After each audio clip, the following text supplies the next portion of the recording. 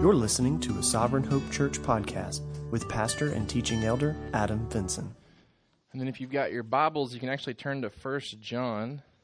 It was about this time last year that I began doing some research on STEM classes at the middle school and high school level. For those of you that aren't aware, STEM is a movement, a combination of different subjects together and trying to incorporate different disciplines together. And so within the STEM component, you've got things involving technology, engineering, mathematics, the sciences. And so all that together works together, and they're using it to teach differently, to incorporate different projects together. And so wanting to make sure that our school doesn't fall behind what everyone else is doing, I began to research some different schools and began to look at some different websites from schools that advertised doing STEM.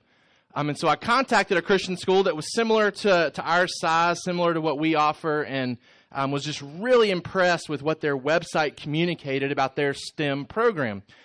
Called and tried to find out who to talk to, finally was connected with an individual, got his email address, emailed him and said, "Hey, I'm really impressed with what you guys are doing from a STEM standpoint." I said, "I would love to bring me and a couple other people from our school to your school. They're far enough away to where we're not competing with each other." I said, "I'd love to just come and see what you guys are doing. We want to do something similar at our school." And I was shocked. He emailed me back and he said, "I've got to be honest with you. What you're reading on the website does not match the level of what we're doing in our school." He said, "We want to be honestly perceived a certain way by our headmaster, and so what's actually on the website does not match what we are doing at our school." He said, "Now we're doing some stuff," he said, "but it's not worth you coming to look at. You would be disappointed with the drive and what you actually found going on here." And so I began to realize sometimes websites communicate inaccurately what is actually going on with that business or with that organization. Recently, I've been going through our website and making sure that it's updated, that the information is accurate, making sure the kids' class times are updated for what we're currently doing. And so I've just been working through meticulously each page. And I have to confess, recently when I was going through it, I was reading and looking and reflecting, and I walked away from our website thinking, man, that is an amazing display of what a church is supposed to be in relationship to what God's word says a church should be. But honestly walked away wondering, how accurate are we reflecting what our website says that we want to be? If you're like me, you don't look at our church website often. The information that's there is information that you already have. You don't need to know what time the church service starts. You don't need to know the age group of classes that we offer for our kids. You know those things. You're familiar with those things. So you're not regularly going to our website. And if we're not careful, we'll lose sight of what we're saying we're trying to be and what we're trying to do. And someone could read what's on the website and then come here and be completely disappointed with what they actually experience. And so what I want us to do, based on where we're at in our studies in Genesis, we're at a good point where we can pause for a couple of weeks. And so we're actually going to step away from Genesis between now and Easter. And I want us to reflect once again on who we are as a church, what we're desiring to be as a church, and to reinforce some of those things, especially for people that have come more recently, that weren't here when our church was originally founded. I want us to all be on the same page as to what we want to be as a church based on what God's word has to say. And so we're going to deviate a little bit from Genesis, and we're going to spend some time over the next couple of weeks looking at what we desire to be as a church, specifically what we desire to be known as when people come to our church. And so I want us to spend some time reflecting upon that today. We're going to start in 1 John chapter 1 today. And I'm going to go ahead and give you our summary sentence. The reputation of Sovereign Hope. Specifically today, I want us to look at being known as a church that loves. Being known as a church that loves, specifically in some very intentional ways. We desire to be a church that is known for fellowship, accountability, discipline, and restoration, resulting in the perseverance of our members. We desire to be a church that is known for fellowship, accountability, discipline, and restoration resulting in the perseverance of our members. This past week with our C groups, we talked about from James chapter 5, the wandering believer. The believer that begins to wander from the truth and the need to go and to rescue that individual back. And the positives that surround that. That when one is rescued back, the individual that did the rescuing can be commended and can be encouraged over the fact that a multitude of sins have been covered as a result of that. And so as we were talking in our C group, we were relating how we're trying to do that within our church, with accountability groups, with C groups, how it necessitates that we know each other well enough to know when one is deviating from the truth and when they need to be called back and rescued back.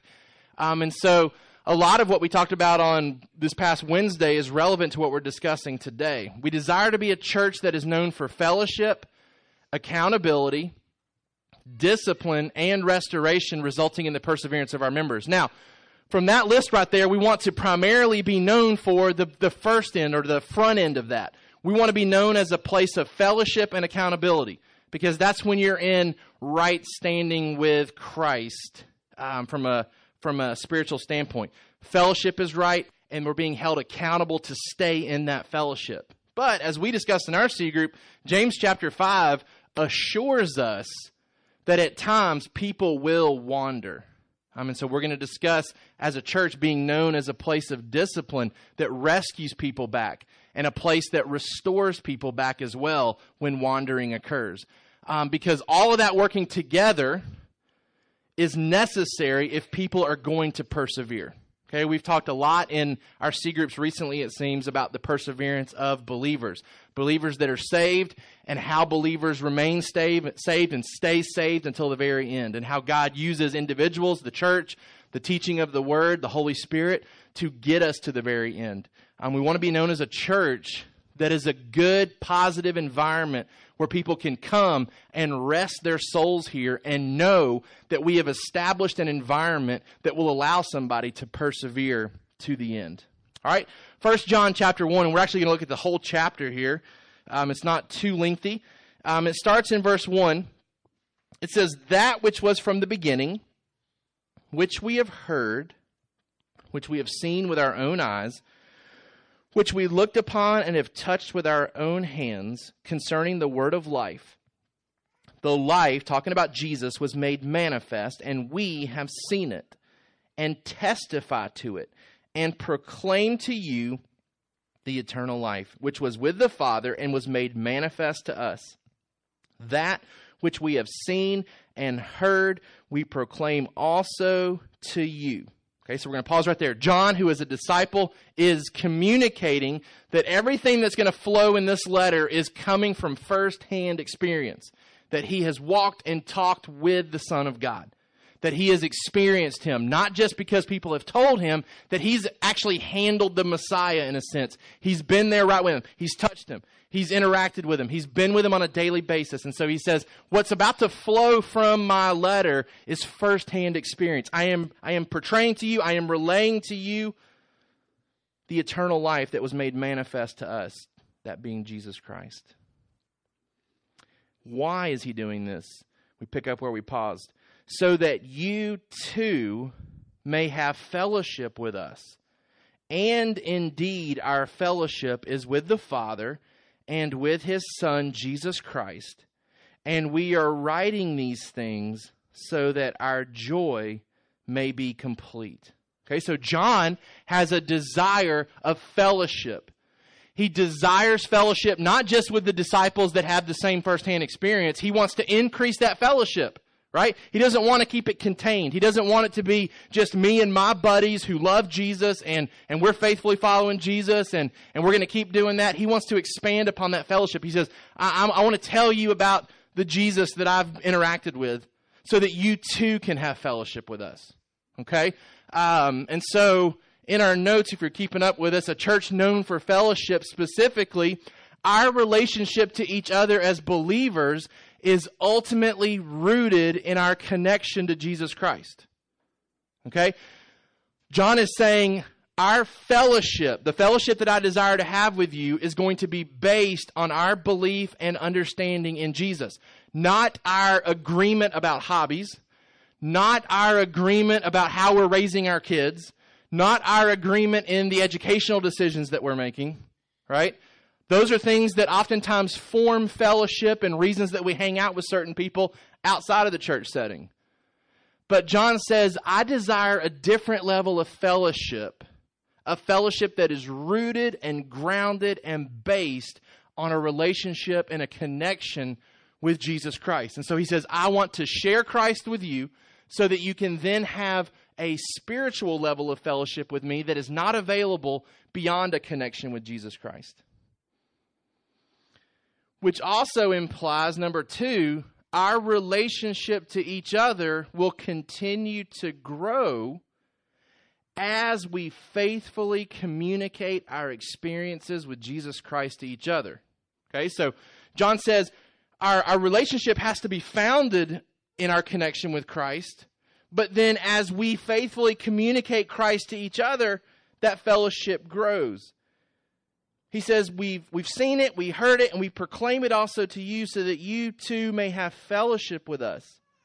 And indeed our fellowship is with the Father and with His Son, Jesus Christ. And we are writing these things so that our joy may be complete. He has this desire for fellowship. He knows that it's rooted in Christ. And he knows that as they faithfully communicate Christ back and forth to each other, that fellowship grows, that connection grows. I desire for our church to have that. I desire for people to come to this church and to experience, or at least to observe, a spiritual level of fellowship taking place with our members that is rooted in Jesus Christ. And if they stay here long enough, they see our relationships with each other growing and thriving because of our communication of Christ to each other. Okay? Not because we're participating in hobbies together, not because we're doing things that we enjoy together, but because of our love for Christ. Our fellowship is rooted in it, and our fellowship grows and thrives and deepens with each other because of our relating of Jesus back and forth to each other. This is what Christ is doing in my life. I want to share it with you. I want to hear what Christ is doing in your life. I want to hear of the growth and the desire that you have to know Him more. I want to share with you how I'm coming to know Him more. Our relationship, our fellowship being rooted in that relationship with Jesus Christ. But John goes on to communicate further about fellowship. In verse 5, it says, "This is the message we have heard from Him and proclaim to you, that God is light, and in Him is no darkness at all. If we say we have fellowship with Him while we walk in darkness, we lie and do not practice the truth. But if we walk in the light as He is in the light, we have fellowship with one another. And the blood of Jesus Christ, His Son, cleanses us from all sin. If we say we have no sin, we deceive ourselves, and the truth is not in us. If we confess our sins, He's faithful and just to forgive us our sins and to cleanse us from all unrighteousness. If we say we have not sinned, we make Him a liar, and His word is not in us."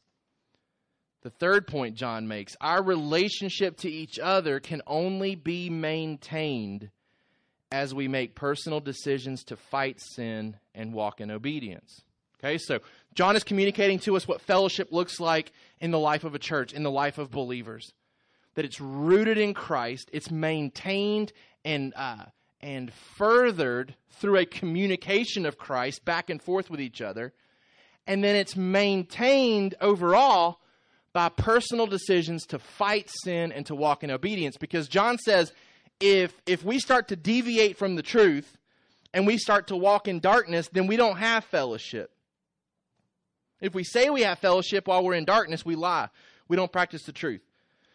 But if we walk in the light as He is in the light, notice it says we have fellowship with one another. And so in order for our fellowship to be maintained together as a church, it necessitates us making personal decisions to fight sin and to walk in obedience. Now, in no way should anybody ever come to Sovereign Hope and expect to find perfect believers. John removes that notion by saying, lest you think that I'm saying you should be walking in perfect obedience, that's not the case. Because there ought to be sin that's being recognized. There ought to be sin that's being confessed. And if you think there's not, then you're deceived as well. So there ought to be a perception, people coming into our church, they see a level of fellowship that's tied to Christ. They see a level of fellowship, if they stay long enough, that's continuing to grow and to deepen. The relationships here grow and deepen with each other because of Christ and because of the love for Christ that we share with each other. And then they should also see that our relationships with each other is maintained because of the similar decisions that we're making, that we're striving to make obedient choices and decisions.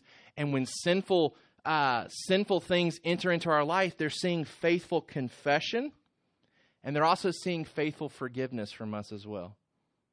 It's a place where you're going to see people make mistakes, but hopefully we are a place where people can come and see how to handle mistakes appropriately, to see that confession, to see that forgiveness, to see that fellowship be maintained because of it. So there's some implications that I think flow out of 1 John here. First of all, our gatherings must be Christ-centered. Our gatherings must be Christ-centered, and our decisions must be biblically based. If we're a church that's known for the love that we have for each other, it's going to have to be based off of our gatherings, whether it's Sunday mornings, whether it's small groups, whether it's accountability groups, whether it's the fun things that we do throughout the year with our events, that there's a Christ-centeredness to those gatherings. That people see our love for Christ and they see our relationships being tied to that primarily.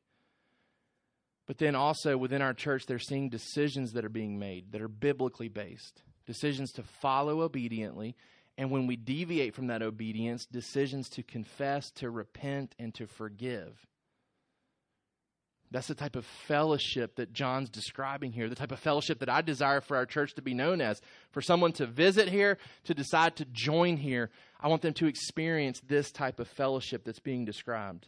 A fellowship rooted in Christ, growing and thriving because of Christ and because of our sharing of Christ with each other, in an environment where personal decisions are being made to fight sin and to walk in obedience. So that's the ideal setting, the ideal scenario.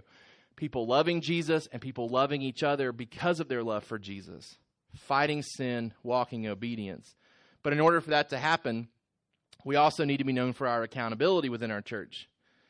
If you want to flip now over to Hebrews chapter 3, this is a passage we looked at a couple of weeks ago, or maybe several weeks ago, in preparation for C groups.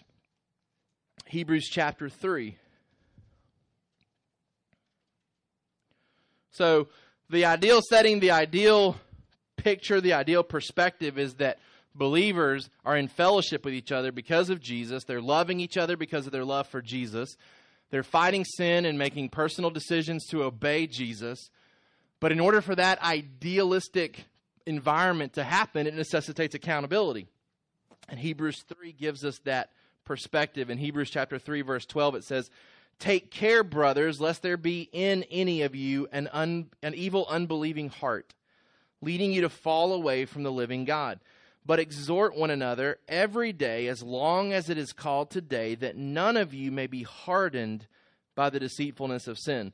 For we have come to share in Christ, if indeed we hold our original confidence firm to the end." There's a couple of things that I believe flow out of this passage that are relevant for our church and being known as a place for accountability. First of all, each believer should understand their own need for the active presence of other believers in their life.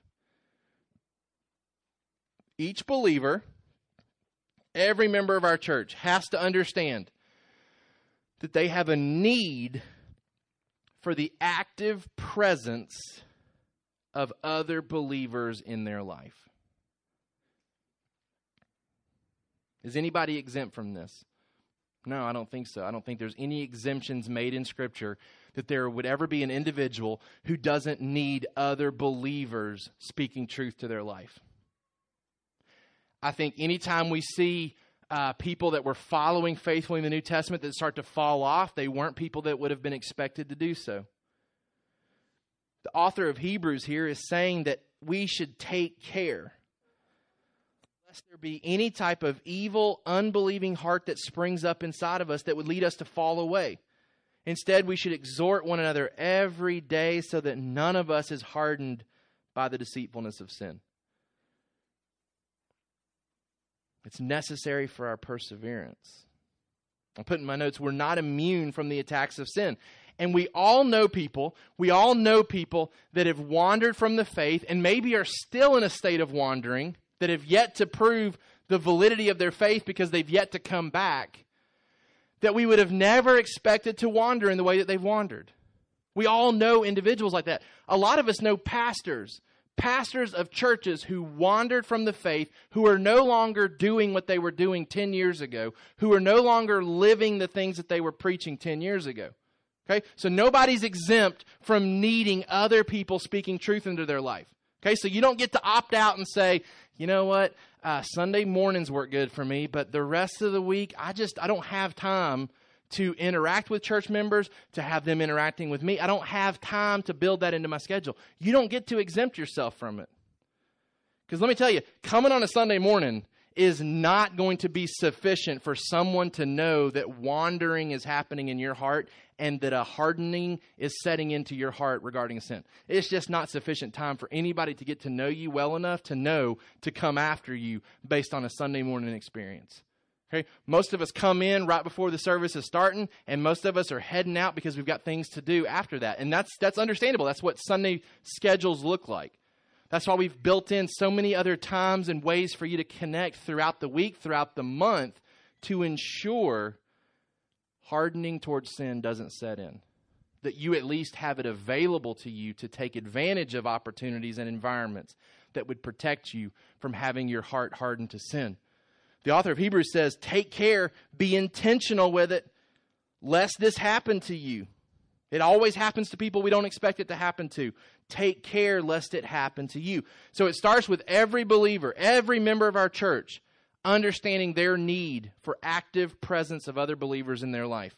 And then secondly, it continues with each believer should understand that their active presence is needed in the life of other believers, right? So it's not just that you come to our church or come to any church so that your needs can be met, right? It's not you grumbling and complaining that your accountability group or your C group isn't working the way that it's supposed to because it's not meeting your needs, because there's a twofold effect here.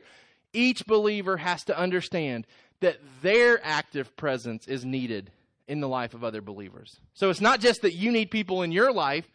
The flip side is that other people need you in their life. You're absolutely crucial, absolutely important to this church because your presence is needed in the life of other believers here. If we're going to persevere to the end, it's not going to happen absent from other believers being active in our life. And other believers are not going to persevere to the end unless they have believers active in their life. And God's called you to be a part of that active presence. Author of Hebrews says, take care lest this happen to you. Exhort one another every day. And so there's a twofold perspective there that he's portraying. He says, don't let this happen to you. You need to have people exhorting you daily, but you also need to be the individual that's exhorting others daily. Why? For we've come to share in Christ if indeed we hold our original confidence firm to the end, the necessity of perseverance. The perseverance of others is contingent on the exhortation of other believers. That's the way God has designed it. Okay? God has not designed it to where someone gets saved, gets the Holy Spirit, and they automatically make it to the end. Now, I believe wholeheartedly that if someone comes to faith in Christ and they are sealed with the Holy Spirit, they will persevere to the end and they will stand in glory when Christ returns. They will do it because other believers will have pushed them in that direction the rest of their life. I believe the way that God ensures that people persevere is that He uses other individuals and people to push people to perseverance. In the same way, I believe when Jesus comes back, there will be people from every tribe, nation, and tongue ready to represent and to worship Him. And there will be those people there because individuals will have gone and shared the Word of God with them, and they will have been saved. Okay? God doesn't execute His plans absent from human involvement. And I don't know why. He has no rhyme or reason for why he would do this beyond the fact that he has designed it to where his plans are accomplished by using human beings. He doesn't have to do it that way, and glory to him that he would choose to use us for any of his plans or purposes. But what we see in Scripture is that people are there worshiping forever in Revelation from every tribe, nation, and tongue, because people answered the Great Commission in Matthew 28 when Jesus said, I'm empowering you, I'm going to go with you, and we are going to make disciples to the ends of the world. There will be people that will be represented in heaven that have persevered to the end because God used people to help them fight sin, and when they were prone to wander, people rescued them back. All right? And we get to be a part of that. We get to be a part of that, but it starts with us seeing that we need other believers in our life, and we have to see that we are also needed in the lives of other believers. Okay? It's the regular, normal, ordinary means of how God changes us. He uses other people. We see that all in the New Testament. The ESV Study Bible says connection with the community of faith, being a church, connection with the local church essentially, is essential for both progress in sanctification and perseverance in the faith. Being connected with a solid body of believers is necessary if we're going to grow in holiness and if we're going to stay committed to the very end. We've talked before here at our church that the purpose of our accountability groups, is to attack the why as much as the what in our fight against sin. In James chapter 5, we talked Wednesdays in our C groups, wandering from the truth. We said in our C groups, we wander from the truth in two ways.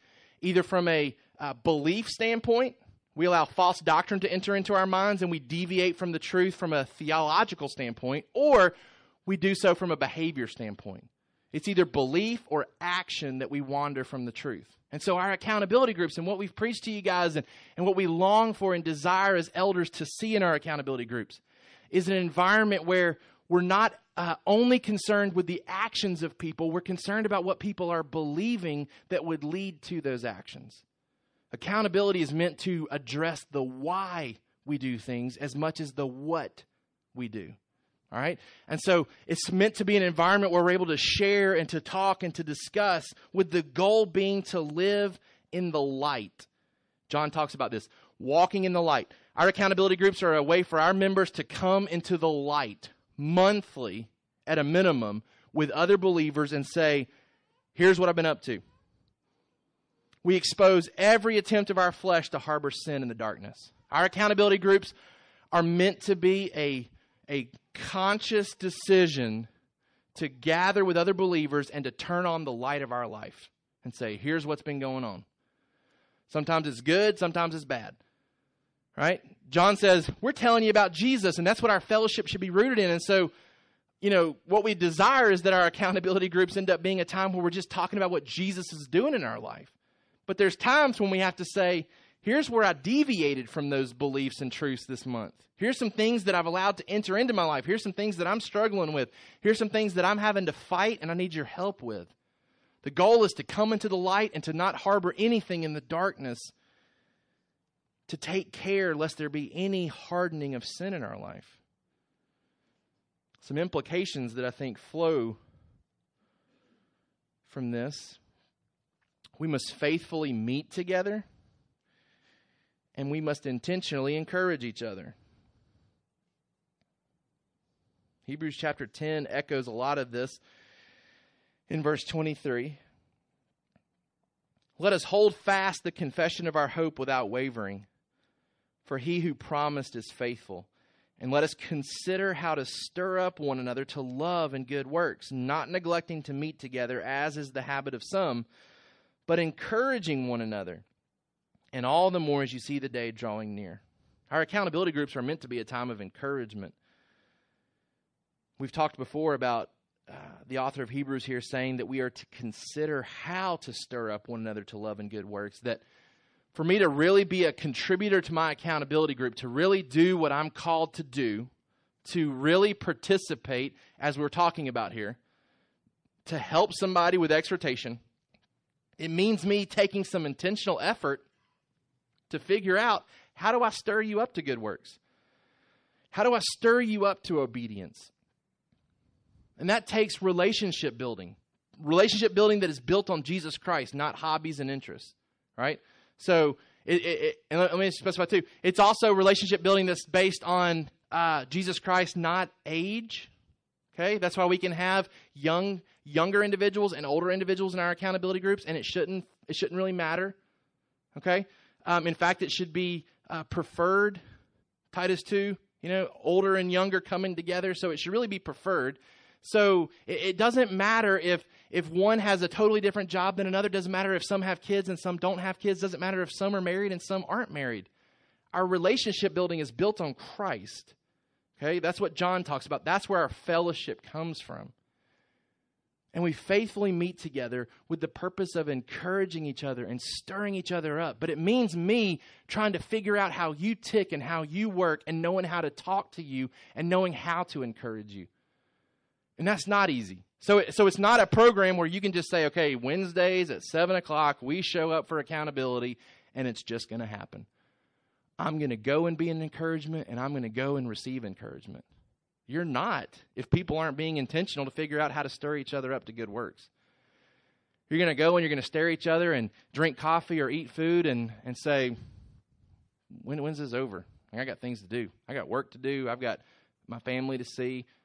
It's not going to be a profitable experience, okay? It means faithfully meeting together, which means carving out time in our schedules to do it, but then also coming with intentional purpose to encourage each other. And I don't know how many of us give that type of effort to it. We've been doing accountability groups for several years now. I don't know how many of you have progressed to the point where you're saying, how am I going to be a strong contributor to the discussion tonight? Not just sharing what's going on with me. How am I going to hear what's going on with other people? And how am I going to stir them up to good works? Because let me go back to tell you, our website says we do this. Our website says this is available. You come to our church, you're going to have accountability made available to you.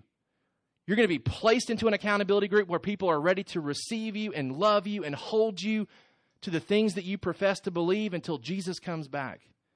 I don't want to be like the guy at the Christian school that says, hey, our headmaster put that on the website. We're not really doing it. I don't want you to have to sit in an accountability group and say, man, the pastor must have wrote the website because it's not really what I'm experiencing when I come to this church. I don't want us to be guilty of that. A church known for fellowship, a church known for accountability, but also a church known for discipline. Last thing I was going to say about our accountability groups, we're called to meet. And this is what we've kind of designed it to be. A place of meeting, a place of confession, a place of encouragement, and a place of prayer.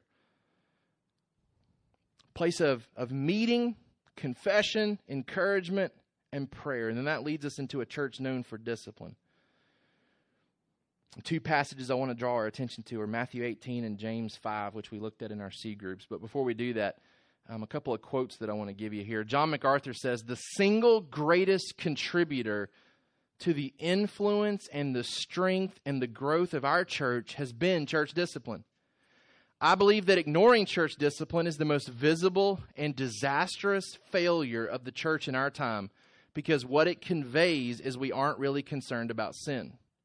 All right, Jonathan Edwards goes on to say, if you tolerate visible wickedness in your members, you will greatly dishonor God, our Lord Jesus Christ, the religion which you profess, the church in general, and yourselves in particular. As those members of the church who practice wickedness bring dishonor upon the whole body, so do those who tolerate them in it. If strict discipline and thereby strict moral laws are maintained in the church, it would be one of the most powerful means of conviction and conversion towards those who are without. All right? Matthew chapter 18. Let's turn our attention there.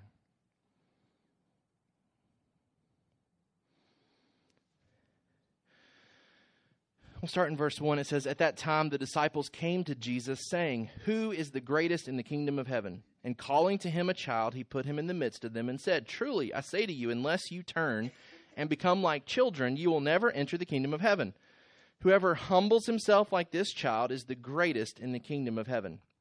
Whoever receives one such child in my name receives me, But whoever causes one of these little ones who believe in me to sin, it would be better for him to have a great millstone fastened around his neck and to be thrown in the depth of the sea. Woe to the world for temptations to sin, for it is necessary that temptations come. But woe to the one by whom the temptation comes. And if your hand or your foot causes you to sin, cut it off and throw it away. It is better for you to enter life crippled or lame than with 2 hands or 2 feet to be thrown into the eternal fire. And if your eye causes you to sin, tear it out and throw it away. It is better for you to enter life with 1 eye than with 2 eyes to be thrown into the hell of fire. All right? First off, I hope this slide's right. Yep. Discipline begins with an individual taking personal measures to keep their life free from sin. Okay? And I've taught on church discipline before, and what I always have to feel like I have to clarify up front. Church discipline, if you were to write this on a piece of paper, does not equal, so you put church discipline with the equal sign and a slash through it, does not equal kicking people out of the church. Okay, that's what people normally think of when they hear church discipline. Does your church practice church discipline? Yes. Oh, so you guys kick people out of the church. Okay, that's not what church discipline as a whole means. Okay, what church discipline means is taking sin seriously and not tolerating it both personally and corporately. Okay? It means that we're going to take measures, whatever measures needed according to Scripture, to make sure that our church remains pure. And it starts with individuals making personal decisions to keep their life free from sin. Before he ever gets into individuals confronting people about sin, notice Jesus says, the individual has personal responsibility to cut out every measure in his life that would lead to sin. If he can't control certain parts of his body, he'd be better off cutting them off than to engage in that type of activity. So it starts with an individual taking personal responsibility for his actions before he ever entertains the idea of somebody coming and confronting another individual. And we talked about this in our C groups with James 5, and we're going to mention that passage here in a second. Before we ever go to an individual, that individual had a personal responsibility to address sin in their own life. He goes on to talk about, see that you do not despise one of these little ones, for I tell you that in heaven their angels always see the face of my Father who is in heaven. What do you think? If a man has 100 sheep and one of them has gone astray, does he not leave the 99 on the mountains and go in search of that one that went astray? And if he finds it, truly I say to you, he rejoices over it more than over the 99 that never went astray. So it is not the will of my Father who is in heaven that one of these little ones should perish. Verse 15, if your brother sins against you, go and tell him his fault between you and him alone. If he listens to you, you have gained your brother. But if he does not listen, take 1 or 2 others along with you, that every charge may be established by the evidence of 2 or 3 witnesses. The second thing that plays out here is discipline continues with close friends pursuing an individual that wanders with the goal of the least amount of people knowing. See, the goal is not to spread rumors and gossip within the church about who's doing what and that they might get kicked out of the church. The goal within our accountability groups is that individuals are fighting sin. And when they need help, they're soliciting that help from people that they know within our church.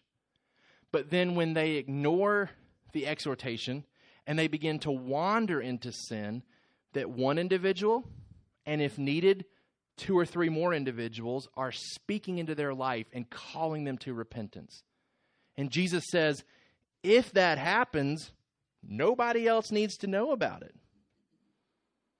If he listens to you, you've gained your brother.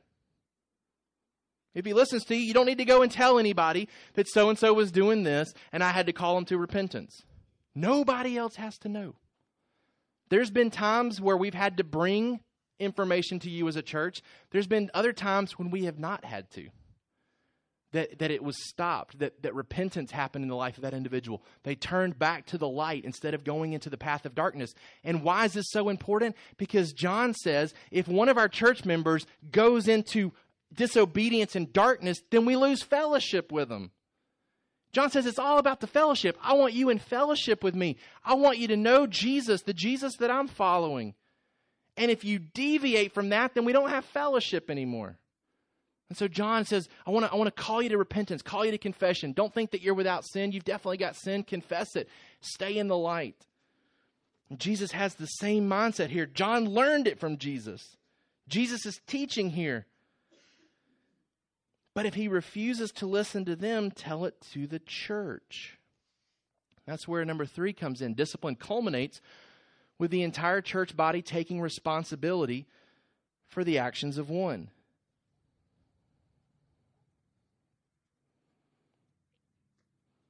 And if he refuses to listen even to the church, let him be to you as a Gentile and a tax collector.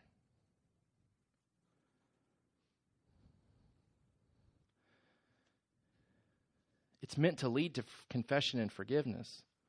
And why is this important? Because Adam McLeod and Tyson Moore and myself sit down with every single individual that joins our church. And in the midst of meeting with Adam McLeod and Tyson Moore and myself, all 3 of us, at some point, I'm sure, I know at least once, if not all 3 times, we discuss that when you join our church, you get this type of protection. You can come here and know without a doubt that if you start to wander and the deceptions of Satan set into your heart, that you have people here that will come and rescue you. See, it's not a fear factor. It's not, if you start messing up and you're here at Sovereign Hope, you will get called out and get called out loudly. That's not what it is. Okay? I've told you before, as the son of a pastor who is no longer pastoring, I need to be in a church. I'm not exempt. I need to be in a church where I know people will speak truth to me if I wander. Because I'm not exempt from wandering. It's not completely impossible for me to deviate and to go off on a theological tangent that is not consistent with Scripture. It's also not impossible for me to wander in my behavior and to do something that would even disqualify me from the ministry. What will save me from a multitude of sins is me being in a position where people will come and bring me back from my wandering. I need to be in a church where I can trust that people will do this for me. Every single person that joins our church ought to be able to come and know the same will be true for them. Some examples of discipline that happened in Scripture. If you want to jot some of these passages down, this isn't something that we've created. Acts chapter 5, God solicits discipline to Ananias and Sapphira. Here's 2 individuals at a time when the church was being unified around Christ and the purposes of Christ. People are selling things and giving it to the church so that it can be used for all kinds of purposes. Okay? Which wouldn't be too uncommon from what we're asking you guys to do in regards to Uganda.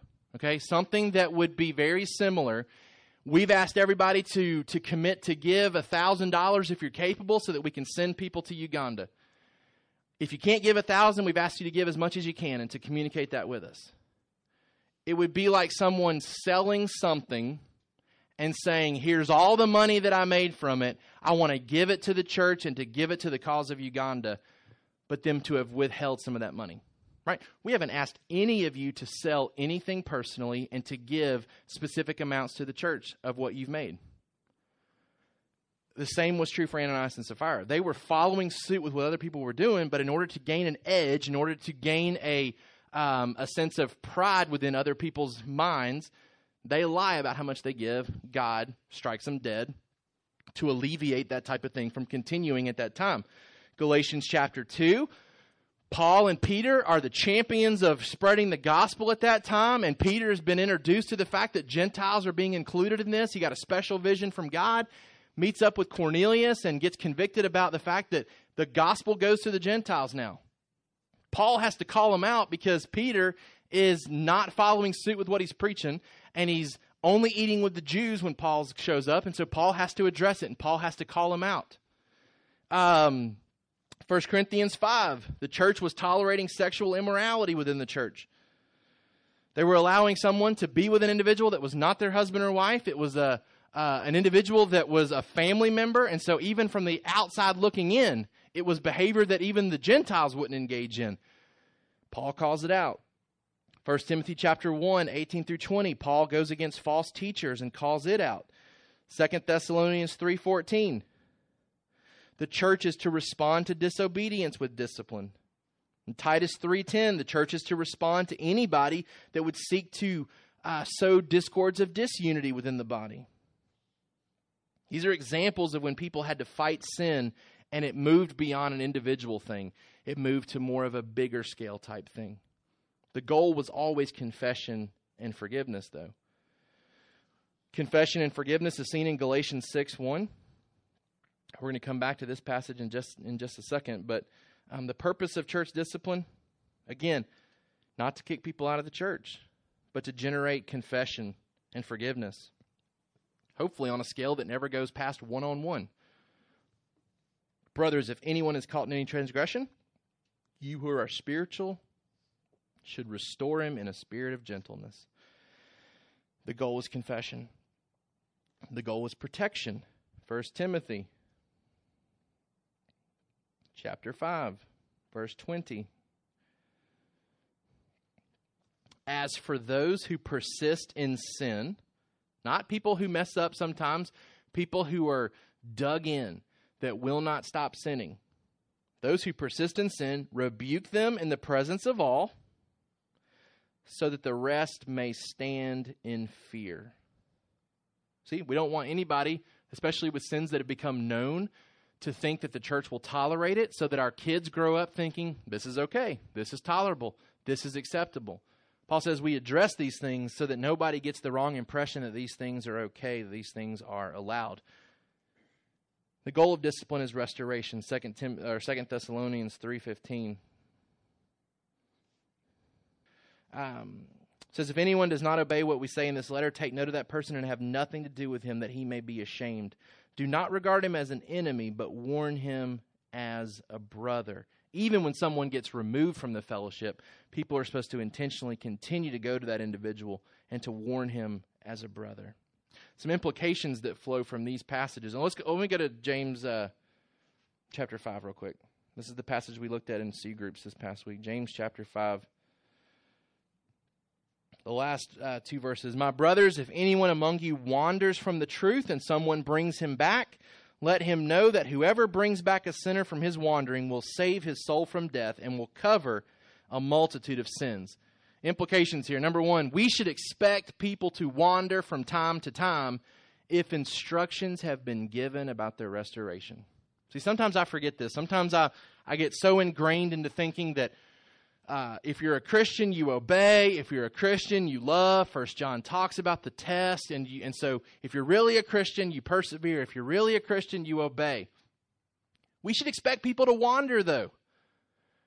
Sometimes we want to move so far away from the idea of backsliding. Well, Christians don't backslide. They're sealed with the Holy Spirit. They persevere.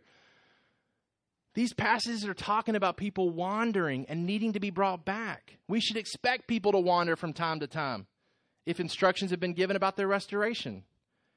It shouldn't blow our minds if somebody is sitting in our church membership for years professing to know Christ and all of a sudden start to wander and deviate from the truth. That shouldn't shock us because we've been given steps to get them back. Jesus and the New Testament writers expected that there would be people that needed to be rescued. We said in our group on Wednesday, the sooner we can address the issues to bring someone back, the more likely we are to succeed.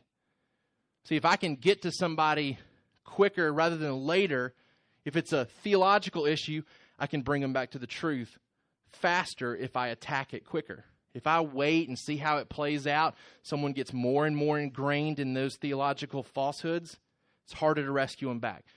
I need to attack behavior that starts to deviate from the norm of Christianity. Because if it becomes a real habit that becomes ingrained in that person's behavior, it's hard to rescue them back. So the sooner we can address the issues to bring someone back, the better we are in having success with them. People can wander in the area of belief and action. We talked about that. We have to involve ourselves in the lives of others intentionally to notice the beginning stages of wandering. We have to be intentional in our efforts to bring someone back, active, not passive. We asked this question in our group, what does it mean for someone to wander, or what does it look like for someone to wander? Somebody that's not in my group, what were some of the answers that were shared? What does it look like for somebody to wander, or what does it mean for somebody to wander? Any thoughts that you guys came up with in your group? Any thoughts on what it means or what it looks like to wander?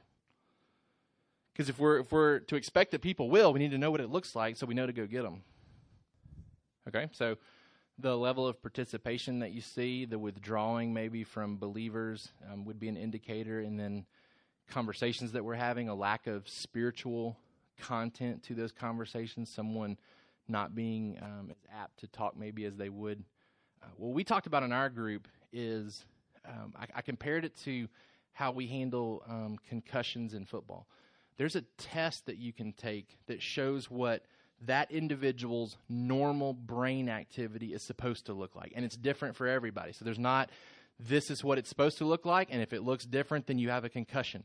There's what they call this type of test that determines what they look like before they ever get hit, before they ever have a concussion. Then, if we suspect the concussion, we compare brain activity to what it is currently after the hit to what it's supposed to look like, and then they don't come back until it matches what it looked like prior to the hit.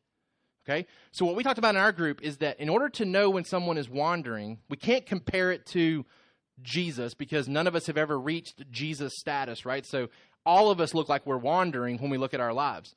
But we're all progressing in sanctification, and we're all at different levels, and that looks different for all of us. And so what we talked about is that you have to intentionally know people in our church well enough to know what normal looks like for them right now.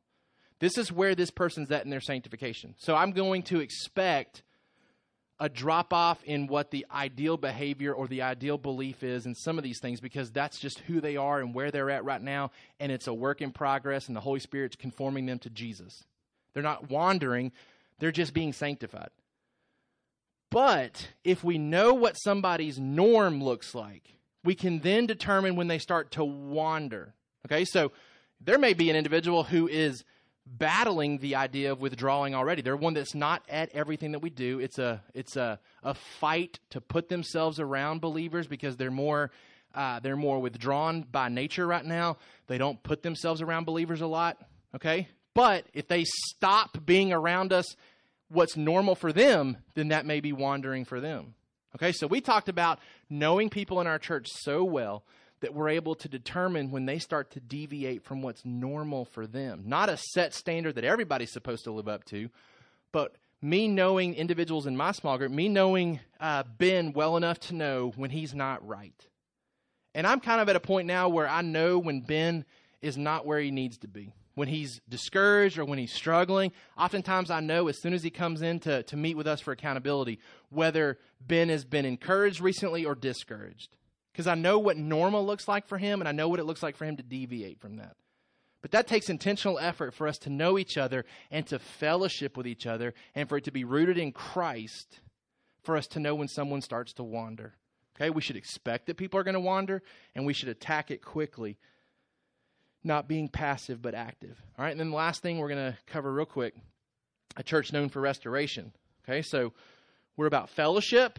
We're about holding each other accountable so that we keep that fellowship. When we start to wander and put potential violation to that fellowship, we want to discipline it. We want to attack it as few people as possible getting involved with it so that people don't have to know what they don't need to know. Okay, and then when someone confesses, when someone sees the light and wants to come back from wandering, we restore them. Galatians chapter 6. Paul gives instructions about what that looks like. Brothers, if anyone is caught in any transgression, you who are spiritual should restore him in a spirit of gentleness. Keep watch on yourself, lest you too be tempted. Bear one another's burdens, and so fulfill the law of Christ. Believers are responsible to participate in the healing process of those who have fallen into sin. Okay? We're not just permitted to call people out for their sin and to address it. Okay? We have to also be a part of the healing process. Okay? So, absolutely, I'm friends with somebody here in this church. They're in my accountability group. I see that their norm is no longer what they're doing. They've deviated. They've wandered from the truth. I'm going to go to them in love and in gentleness, as Paul talks about, and try to restore them back, try to rescue them back. Okay? If I'm successful, I gain my brother, Jesus says. Okay? But confessing and saying, you're right, I have wandered, doesn't automatically mean the problem is fixed now. Okay? All it means is that I realize in the same way you do that I've wandered. I need to get back, though. Okay? Like I've put myself in a position that maybe it's not just a matter of saying, yep, I'm guilty. Now it's all fixed. Okay? So Paul says we come alongside those people and we help in the healing process. Number 2 got skipped. I will verbally give you number 2. Believers are to help develop a plan that will serve and protect the individual. Believers are to help develop a plan that will serve and protect the individual. All right, I'm involved in something right now within our church where we have developed a plan to help this individual be restored. Okay? This individual recognizes what I've done is wrong. This individual also is saying, I can't get back on my own. Okay? And so we've developed a very intentional plan. Really a plan that involves exhortation daily to help bring restoration. Okay? Because we're following as best we know how what Paul is saying in Galatians. That we have a responsibility not just to say that this is wrong, but to show the path back to the light and say, come this way, come this way, come this way. And let me develop a plan that will help restore you to that spot. Number 3, believers are called to mend and to repair, to do everything we can to ease the burden of temptation. We've talked about this before. The language there is the language that we would use for a cast or a splint. Okay, when something's broken, you have to put it back together, and you have to protect it and to guard it. Okay, so the picture there is that we serve as a cast or a splint to help somebody that's been broken. And then once they've been healed, that plan can be removed, and you're back to what you are capable of doing on your own without that extra help. Okay? That's the picture going on there in Galatians. All right, so that leads us to a couple of points of application, questions that I want to leave you with. Because again, I don't want to have this on our church website and it not be consistent with what we're fighting for here off the website. I want to be able to confidently tell people, this is what you will find when you come to our church. First of all, are you doing your part to help create this type of environment at Sovereign Hope Church? Okay? Doesn't matter if there's other people that you could give me a list of that aren't doing their part. Are you doing your part to pursue fellowship here at this church? Are you doing your part to be hospitable with your home or your living situation where you're inviting people to your house based on the love that you both share for Jesus Christ? Doesn't matter how many people aren't doing it. Are you doing it? Okay? Are you intentionally creating this type of environment here at our church? Are you creating the fellowship environment, the accountability environment? Are you, as tough as it is, participating in the discipline part? When you see someone that you're close to that's wandering, are you calling them back? Secondly, have you identified people in this church that you desire to pursue you if you begin to wander? If you weren't with us on Wednesday nights, or this past Wednesday night, our small group leaders passed out our church discipline cards once again. For those of you that have been with us since the very beginning, way back in the Freeman Sasser, you filled out an accountability card that says, if I ever wander from the faith, if you guys are ever concerned about me as elders, these are the people you should send my way. Okay? Trying to take what Matthew 18 says. Send one individual, send a couple of individuals. We want to know as elders who those individuals are that you will most likely listen to. All right? In going back through the list that I have on file, what we found is that a lot of people wrote down people that aren't here anymore. People that have moved away. And so Jason and Trish Evans, as much as they love us, probably aren't making the drive from Savannah to come rescue anybody right now at this point. And so we want to update that. And so if you weren't with us Wednesday, please see your small group leader so that they can give you that card. We want to keep that on file. We let the people that you write down know that you wrote them down so they know that you value them that way. But I would encourage you to identify people in this church that you would want to come get you if you wandered. And then third, have you involved yourself in the lives of others where people here would desire you to come get them? Okay? Are you the type of person that somebody would want to write down on their card? And if not, why? Maybe it's your lack of involvement or your lack of presence here that would say, I don't want that person to come because I'm not sure that they would come. See, if I put myself in a place where I'm showing that I am heavily involved and heavily committed to the fellowship of this church and growing that fellowship, then I'm the type of person that I would hope people would want to come get them because they see that commitment level. Okay, so I want to leave you with these three questions today. Are you doing your part to help create this type of environment? The environment that John talks about in 1 John. This thriving environment of fellowship where people are making personal decisions to do the right thing and to say no to the wrong thing. Have you identified people in this church that you want to come get you if you wander? Because remember, Hebrews says, take care that it doesn't happen to you. And we should expect that it'll happen because we're given plans for restoration. So who do you want to be a part of your restoration if you happen to be the one that it happens to? And have you involved yourself in the lives of others where people here would desire your pursuit of them?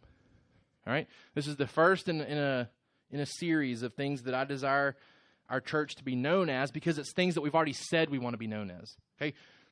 You're not going to hear anything new between now and Easter. You're going to hear our website between now and Easter. The difficulty is that on our website, we've got a statement of faith, we've got a list of values, we've got mission statements, and so I'm trying to take all that data and say, here it is, it's going to be simplified for you. This is what we are to be striving for as a church because this is what we say on our website that we are as a church. And I want us to be as consistent as possible. This isn't something that we came up with as elders. This is what we read in Scripture and see that the church is supposed to be. And it's a matter of taking it, mining it out of Scripture, putting it on paper so that we can see it in simplified form.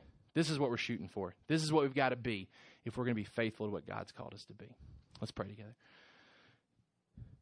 Father, we thank you for the instructions that you've given us in Scripture about what true Christian fellowship looks like. God, I think that so many in our culture desire this. And I think so many in our culture are seeing an absence of this when they go to church. And Father, if we're honest with ourselves, we have to admit that we're deficient in living up to what these verses and these passages call us to be. So in no way are we better than any other church in this area.